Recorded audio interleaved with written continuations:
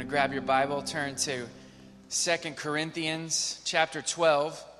2 Corinthians chapter 12. Yesterday I pulled this journal off of our shelf. I'm not a journaler in the sense of writing down my feelings and my thoughts, but I like to write down my prayers sometimes because it helps me to actually pray. Sometimes when I just start thinking my prayers, then I end up thinking about 1,000 things that are not prayers. I don't know if that ever happens to you, but it happens to me. So sometimes I write down my prayers, and that's what this journal is filled with, essentially a bunch of prayers from 2004. And 2004 was a kind of a big year for Amanda and I. We went over and took a short-term ministry assignment in Northern England. I've told you about that many times, but if this is your first time, essentially what we did was we packed up, moved over to England for 5 months to help jumpstart ministry among teenagers in this small community. And so, this journal, like maybe many of your journals, it starts in January. In January, we're starting to kind of ramp up, raising money, kind of getting our ducks in order so that we could go over and do this job in Northern England. And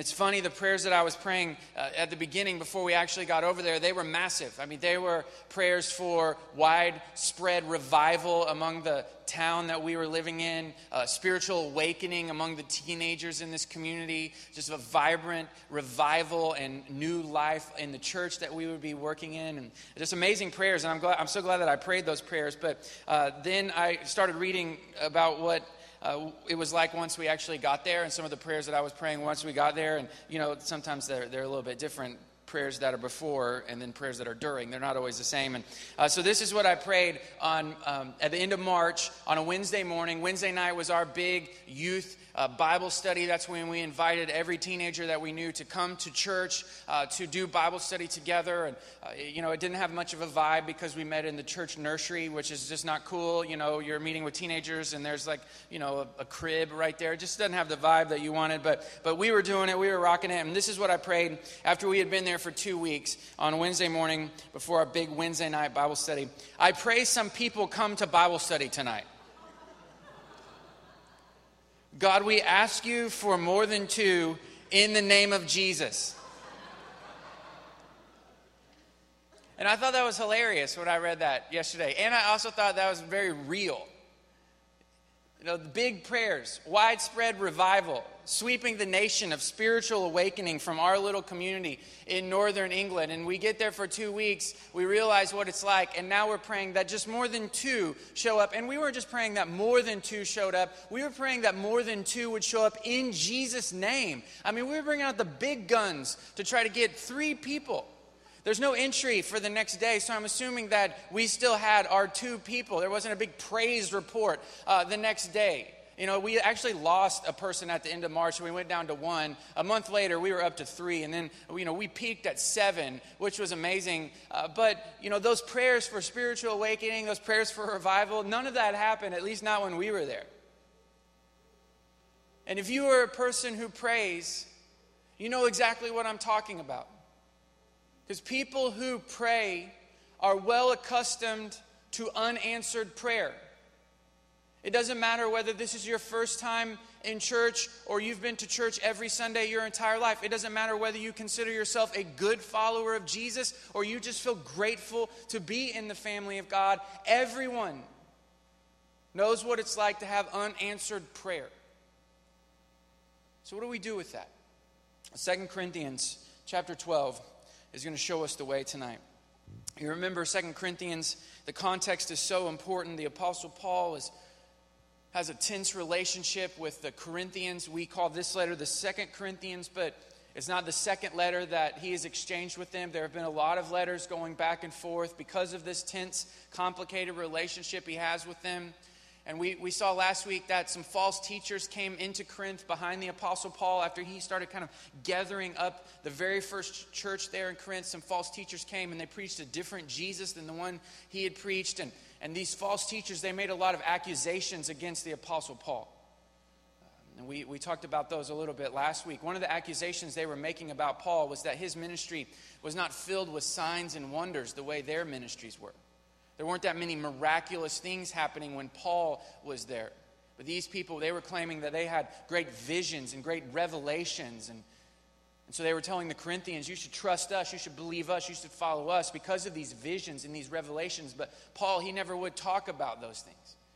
And so the last 4 chapters of 2 Corinthians are essentially a defense of Paul's character and his ministry.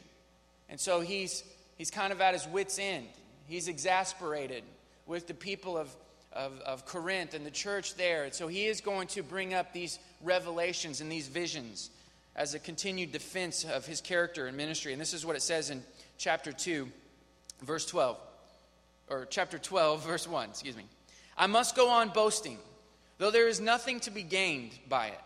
I will go on to visions and revelations of the Lord. So he's saying, listen, you want to talk about visions and revelations? Here we go. I know a man in Christ who 14 years ago was caught up to the third heaven. Now he says, I know a man. We're going to see later on in verse 7 that he's actually talking about himself.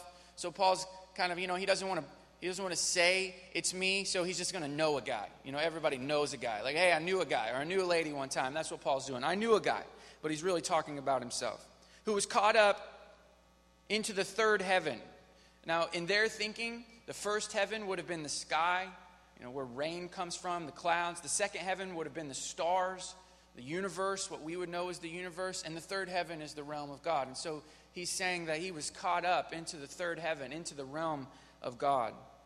Look what he says next. Whether in the body or out of the body, I do not know. So he's saying, I don't know if it was a vision or if I really went into God's realm with my body. But it doesn't matter because God knows. Verse 3, and I know that this man was caught up into paradise. Whether in the body or out of the body, I do not know. God knows. And he heard things that cannot be told, which man may not utter. On behalf of this man I will boast. But on my own behalf I will not boast, except of my weaknesses. Though if I should wish to boast, I would not be a fool, for I would be speaking the truth. But I refrain from it, so that no one may think more of me than he sees in me or hears from me. Verse 7, so to keep me from becoming conceited because of the surpassing greatness of the revelations, a thorn was given me in the flesh, a messenger of Satan to harass me, to keep me from becoming conceited. 3 times I pleaded with the Lord about this, that it should leave me. But he said to me, my grace is sufficient for you, for my power is made perfect in weakness. Therefore I will boast all the more gladly of my weaknesses, so that the power of Christ may rest upon me. For the sake of Christ, then, I am content with weaknesses, insults, hardships, persecutions, and calamities. For when I am weak, then I am strong. Jump back to verse 7. So to keep me from becoming conceited because of the surpassing greatness of the revelations, a thorn was given me in the flesh, a messenger of Satan to harass me, to keep me from becoming conceited. 3 times I pleaded with the Lord about this, that it should leave me. Now we know from 1 Corinthians that the people of Corinth, the church there, they were a people who were well acquainted with the supernatural. When you read 1 Corinthians, you can see that these God-ordained and God-empowered things were happening. Like they were speaking in tongues, meaning they were praying in this heavenly language that wasn't English, it wasn't some other language. And Paul, he writes to them in 1 Corinthians not to get them to stop doing that, but to give them a framework, an order, so that it would occur in a way that would benefit everybody. They're prophesying there. The men are prophesying, the women are prophesying. Again, he writes to them not to get them to stop prophesying, but to give them a framework so that their prophecy would be in order and it would benefit everybody. He refers in 1 Corinthians to a spiritual gift of healing, meaning that in Corinth there were people, if you were sick, you could go to them and God had given them a gift that they could pray for you and you would be healed.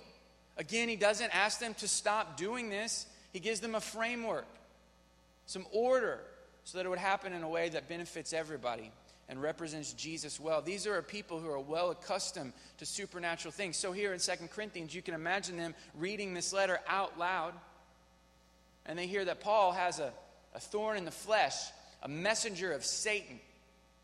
It's afflicting him. And so he prays 3 times. Now the Corinthians, they're well acquainted with supernatural things, so they're thinking, oh yeah, here comes this messenger of Satan, this thorn in the flesh. It's come to Paul, but he's prayed 3 times. So they're waiting for, and I was healed, and it went away, and the big moment, God intervened. But that's not what it says. Look what it says, verse 9. But he said to me, my grace is sufficient for you, for my power is made perfect in weakness. It didn't happen. Paul's prayer that this thorn in his flesh would go away, it went unanswered. He didn't get the very thing that he was asking for. See, no one is immune from silence from heaven. All of us know what it's like to have prayers that are unanswered. So really the first question that we need to start with tonight as we walk into unanswered prayer is, are we even praying? Now let's take away meals, because I'm guessing that most of us, pray at our meals. But let's take away our meals. Let's just say, outside of your food, when do you pray? You know the people who pray super long at mealtime? Man, aren't they the worst? They're just the worst. Those people who pray. Sometimes I will say to a person after they've prayed a really long time, when we sit down to dinner, so you haven't prayed much lately, huh? Because it felt like you were having to catch up on something there. We just came to eat. You came to get right with God. You can do that back in your car. Before, after dinner would have been fine. We came to eat, not to pray.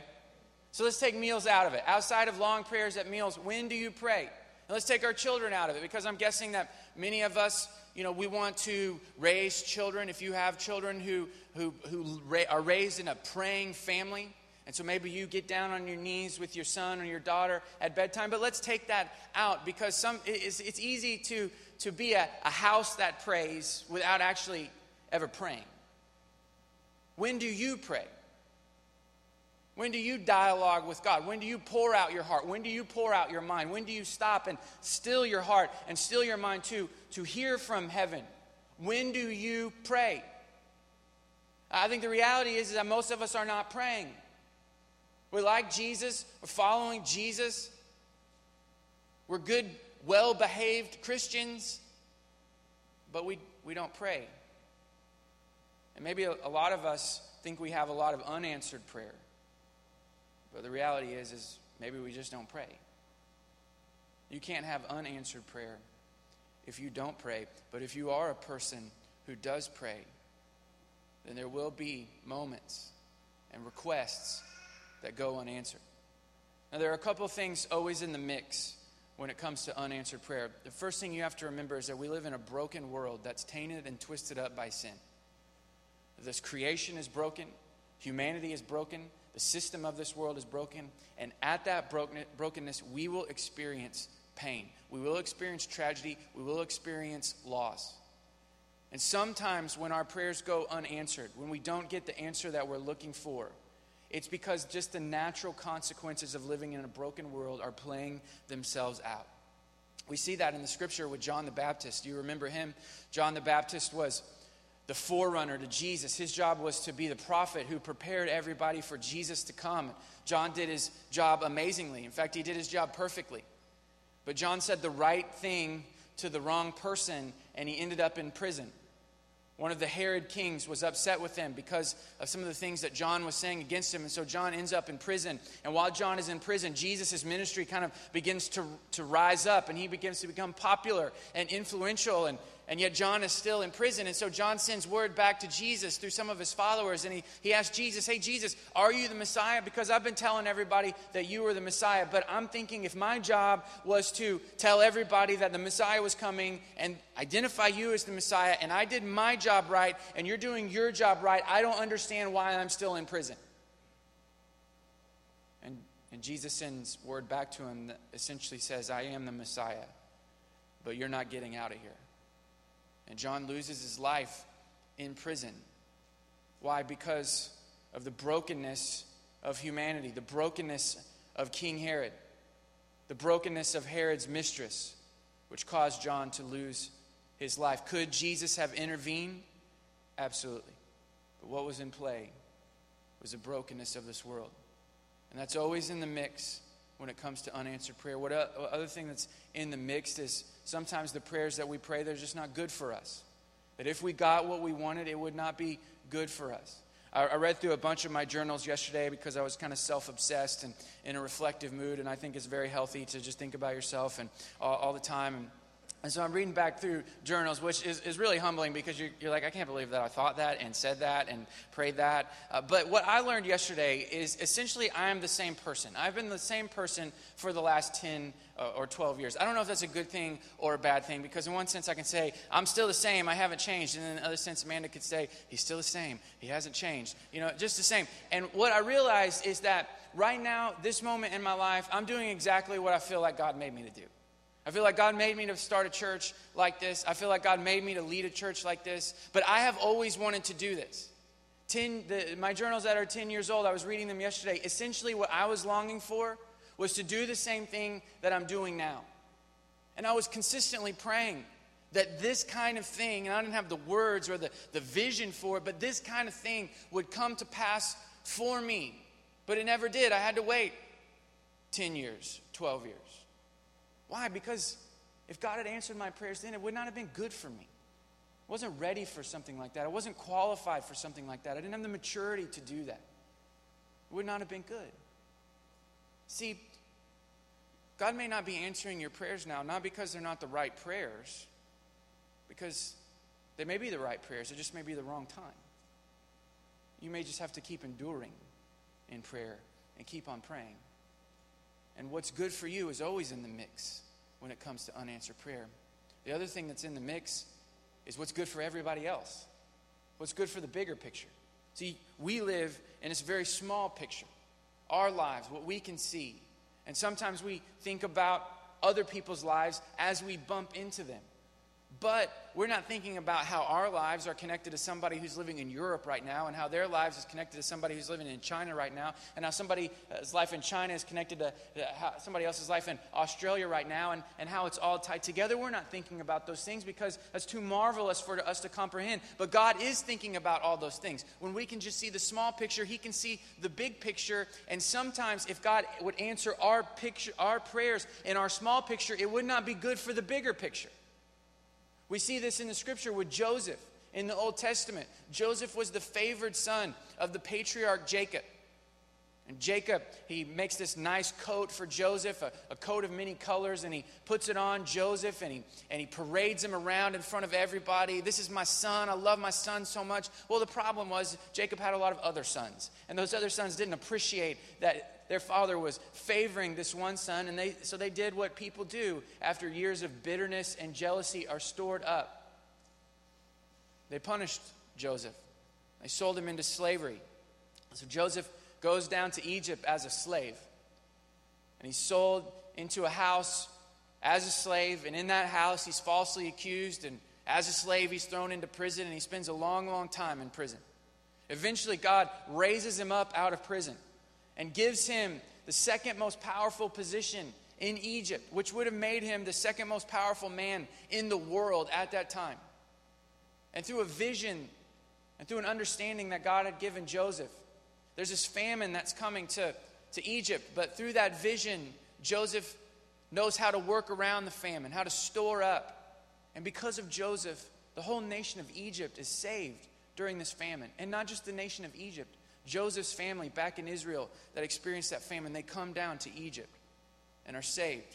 But think about how many unanswered prayers Joseph probably prayed as he's coming down to Egypt as a slave, as he's in the house as a slave, when he's falsely accused, when he's in prison for all those years. How many times did he ask to be released? How many times did he ask God to free him when he was totally innocent of the crime that he had been accused of? And yet his unanswered prayers were a benefit to a whole nation, to a whole people. And sometimes God doesn't answer our prayers because He's looking out for the bigger picture, not just our smaller pictures. And those three things are always in the mix when it comes to unanswered prayers.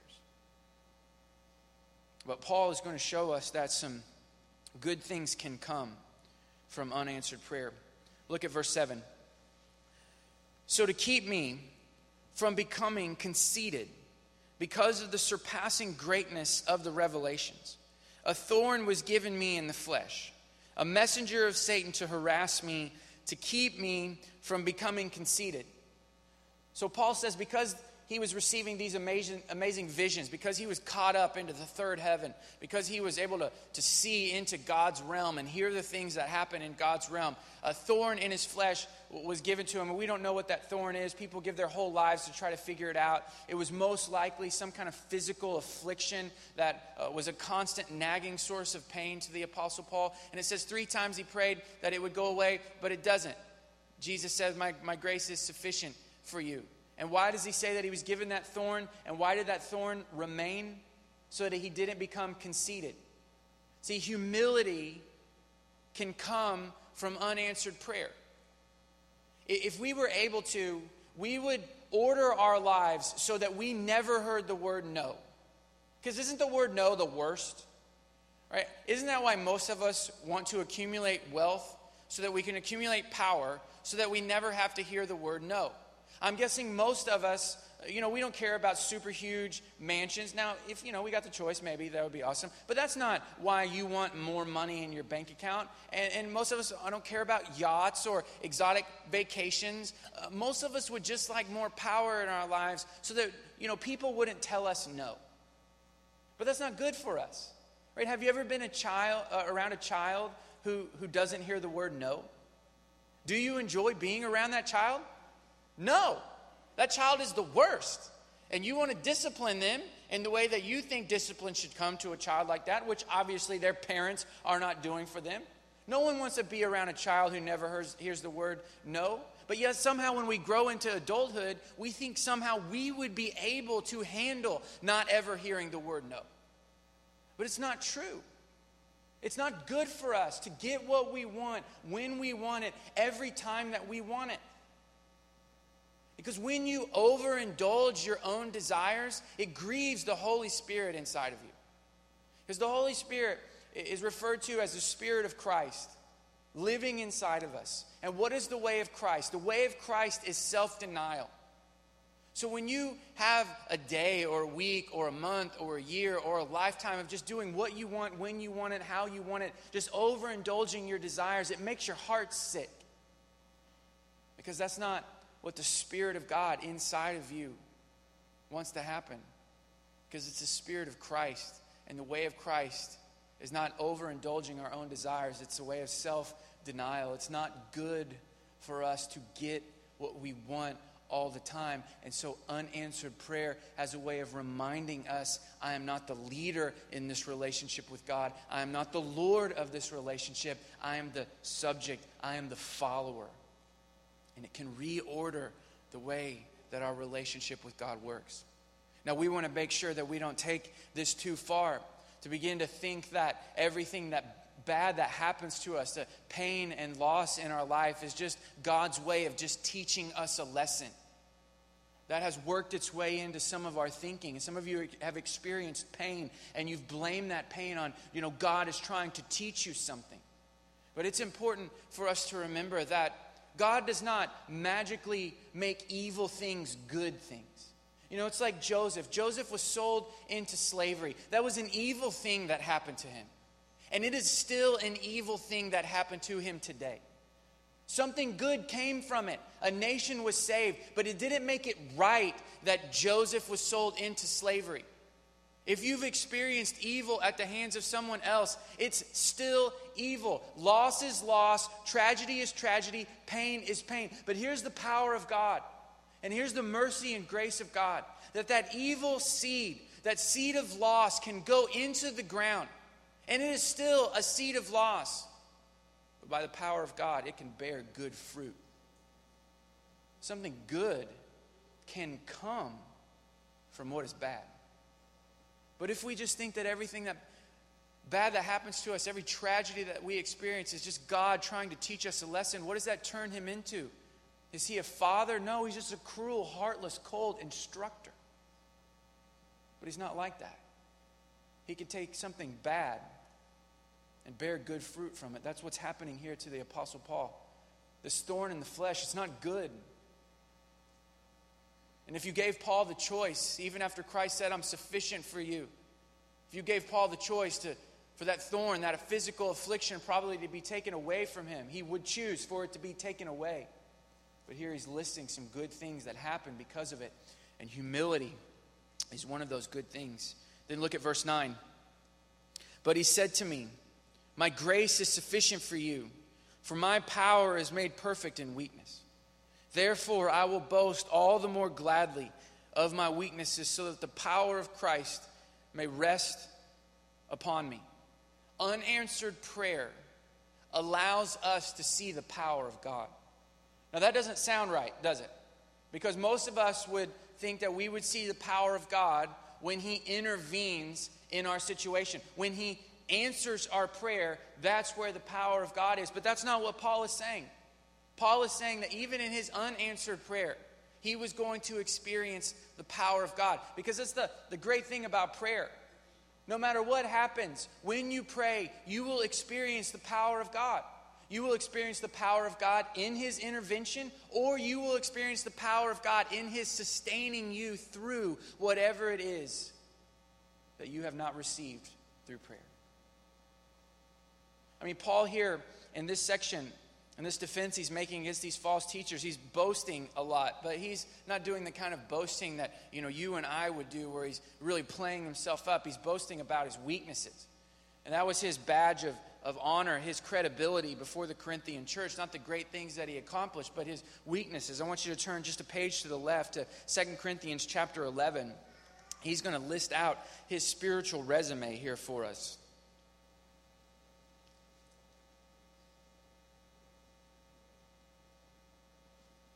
This is what it says in verse 22.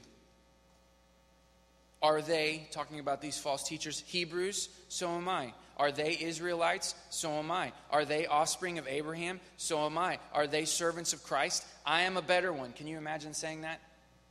Like, hey, honey, I know that we're married, but I just want you to know that I am a better follower of Jesus than you. No, that's not going to go over well. But Paul can get away with it. But even he knows that it's probably not right to say something like that, because what does he say next? I'm talking like a madman. With far greater labors, far more imprisonments. This is him proving that he's a better servant of Christ than these false teachers. With countless beatings and often near death. 5 times I received at the hands of the Jews the 40 lashes less one. 3 times I was beaten with rods. Once I was stoned. 3 times I was shipwrecked. A night and a day I was adrift at sea. On frequent journeys, in danger from rivers, danger from robbers, danger from my own people, danger from Gentiles, dangers in the city, danger in the wilderness, danger at sea, danger from false brothers, in toil and hardship, through many a sleepless night, in hunger and thirst, often without food, in cold and exposure, and apart from other things, there is the daily pressure on me of my anxiety for all the churches. Who is weak, and I am not weak? Who is made to fall, and I am not indignant? Verse 30, if I must boast, I will boast of the things that show my weakness. So when Paul goes to brag and boast about the power of God, what does he boast in? Does he boast in how God has kept him from all these things? Because if you listed out this list as a description of your life, we are all going to feel sorry for you. In fact, most of us would beg God that he would never let us see this kind of list. And yet Paul is not saying, hey, listen, I've sailed on 40 different ships and not one of them have ever gone down. God is with me. I've went and preached the gospel in a bunch of different places and hostile places, and no one has ever raised an eyebrow at me. They've just let me do whatever I want to do. They want let me come and preach Christ. Is that what he says? No. He says the way that I know God is with me is because of all these things that have happened to me. See, this is his testimony of the power of God. Not that God kept him from all these things, but that God has sustained him through all these things. That he was floating in the sea for a night and a day, and God sustained him so that he could continue to preach the gospel. See, we would have God rescue us from the things that might make us the most credible to the people around us. And many of us are waiting to give testimony to the power of God for some kind of miracle to happen to us. Come some kind of supernatural, out of the ordinary intervention. when all you have to ask yourself is, has God brought you this far? Do you still have your faith? Then you have experienced the power of God. He has sustained you through unanswered prayer. Then verse 10. For the sake of Christ, then, I am content with weaknesses, insults, hardships, persecutions, and calamities. For when I am weak, then I am strong. So he says he's content. And we get the feeling here that Paul is no longer asking for that thorn in the flesh to be removed from him. Now, we need to understand that this is not the same as Paul giving up.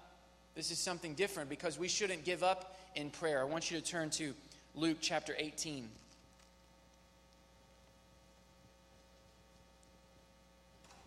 Luke chapter 18.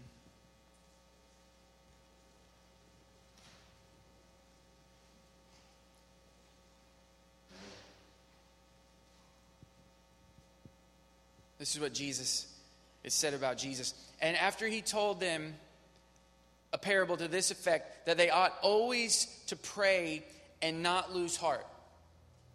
So here Jesus is teaching his disciples that they should pray, and that when they pray, they should not give up. They should be persistent. And if you've been around a child lately, then you know persistence, which is ironic because who is God? He is our Father, and we are his children. My son, Jackson, he is the very definition of persistent. He never gives up, and the thing that he is most often trying to wear us down is to let us play the games on our phone. You know what I'm talking about? I don't know if you have kids, but if you've been around kids, then they need to play the games on the phone. And, we try to be good parents and not let them play video games all the time, but sometimes we're in situations where it's like, here, you can play. And so he's just always asking to play games just over and over and over again, and he'll just wear you down. Our daughter, Annabeth, she's 4. She's more of just a doer, and so if you say no to her, then she's going to figure out a way to accomplish what it is she wants to accomplish. She's going to take the phone and she's going to hide behind something, and then you're going to catch her, and then she'll smile like she didn't know it was wrong, but she was hiding, so she obviously knew it was wrong. But Jackson, he'll just keep asking and asking and asking and asking and asking. In fact, last week, Jackson came into one of our services here in Big Church, and he sat next to Amanda on the front row. And after church was over, I was like, "How'd Jackson do?" And she said he was awful. He was terrible. He's doing acrobatics in the front row of the seats, and he never wants to talk, but all he could do was talk there. And so it's going to be a while before Brother Jackson joins us again in one of the main worship services. So after I finished preaching, we transition into our time of prayer as we do every week, and people are starting to come forward to pray, and I go and sit down in the front row, and Jackson leans over to me. Now, I'm not going to lie to you. I'm looking forward to the day when my son, leans over after I preach, and he just says, "Man, Dad, that was great." And just, man, that was awesome. And I'm so proud to be your son, and just honored, to be your son. I'm just looking for that one day. Now, I'm not expecting that now. I'm not laying a lot of expectations on him. He's 7. But he leans over to me. And I bend down. And he goes, "Phone." Are you kidding me? In the front row, I just preached my guts out, and that's what you have to say to me? Phone. It's persistent. And look what Jesus does here for us. He gives us permission to ask and never stop asking. Who else would give you that permission? I mean, is your boss going to give you permission to come in day after day after day after day and ask for a raise? No. If you're under your parents' authority now, are your parents going to allow you to come day after day after day after day asking for more allowance? No. Who else is going to give you an unending invitation to ask? No one, but Jesus does. Keep on asking. Never stop asking. See, the question for most of us tonight is not, do you have the faith to ask? It's, do you have the faith to endure? Because many times, what you are asking for is not going to come the first time or the second time or the third time or maybe not even the 100th time you ask. But will you believe enough to keep on asking? To never give up? See, when you pray, you should pray until you get what it is that you want. Or until you get peace about not getting it. Because prayer is not just the place that we go to ask for things. Prayer is the place that we go to learn what to ask for. And when you pray, two things will happen. You'll either get what you're asking for, or you will get peace about not getting what you're asking for. A supernatural peace that passes all understanding, that maybe you're the only person in the world who gets. If you will keep on asking and not give up.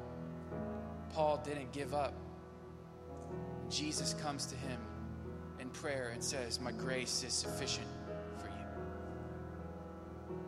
And you should pray until you get what it is that your heart desires, or until you know that the grace of Jesus is sufficient for you. You know, the scary thing about unanswered prayer is that it makes us wonder about how God feels about us in the moment. Is God mad at me? Does he not approve of me? Am I not being righteous enough? Am I not being godly enough? Do I need to do more in his kingdom so that he'll hear this request? One author I read said unanswered prayer is like God stopping the car, us getting out, and him driving on. And it does feel like that, doesn't it? Like God is on to other things and you have been left behind. That's the scary thing about unanswered prayer. How does God feel about me? Well, I'm thankful for the Word of God because it is always reminding us how God feels about us. I want you to take your Bible and turn just a few pages to the right to Luke chapter 22.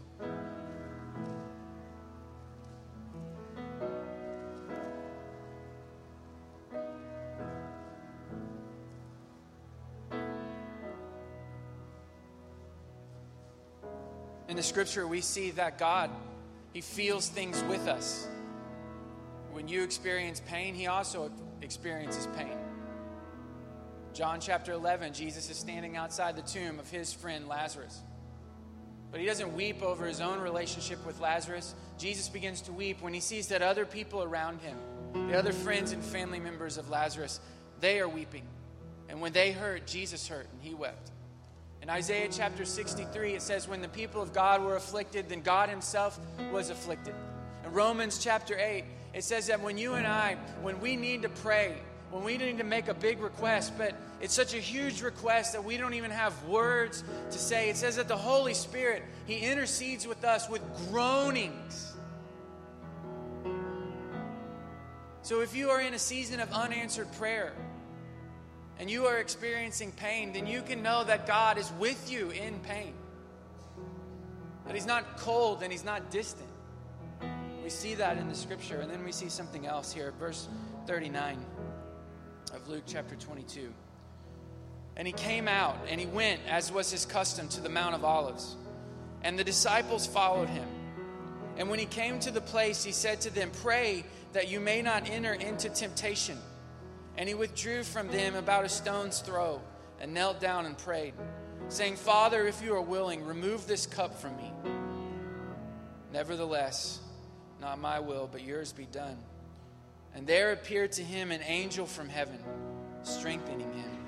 And being in an agony, he prayed more earnestly, and his sweat became like great drops of blood falling down to the ground.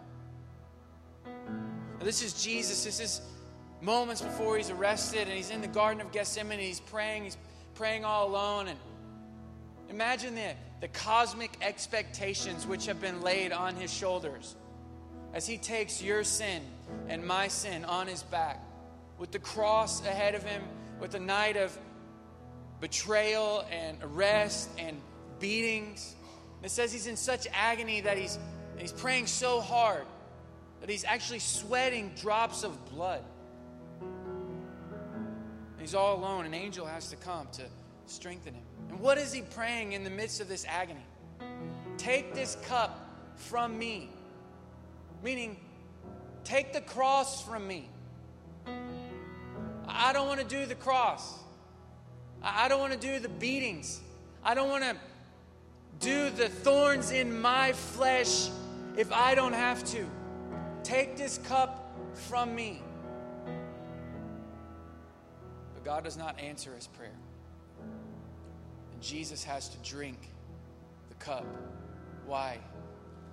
Because God demonstrated his great love for us, that while we were still sinners, Christ died for us. If you are in a season of unanswered prayer and you are wondering about how God feels about you, steady yourself by reminding yourself of Jesus' unanswered prayer. Remember the cross. The cross tells us everything that we need to know about how God feels about us, whether he is answering our prayers in this moment or our answers have yet to come. We can be steadied by the cross, by the unanswered prayer of Jesus. And so in that spirit tonight, we're going to take the Lord.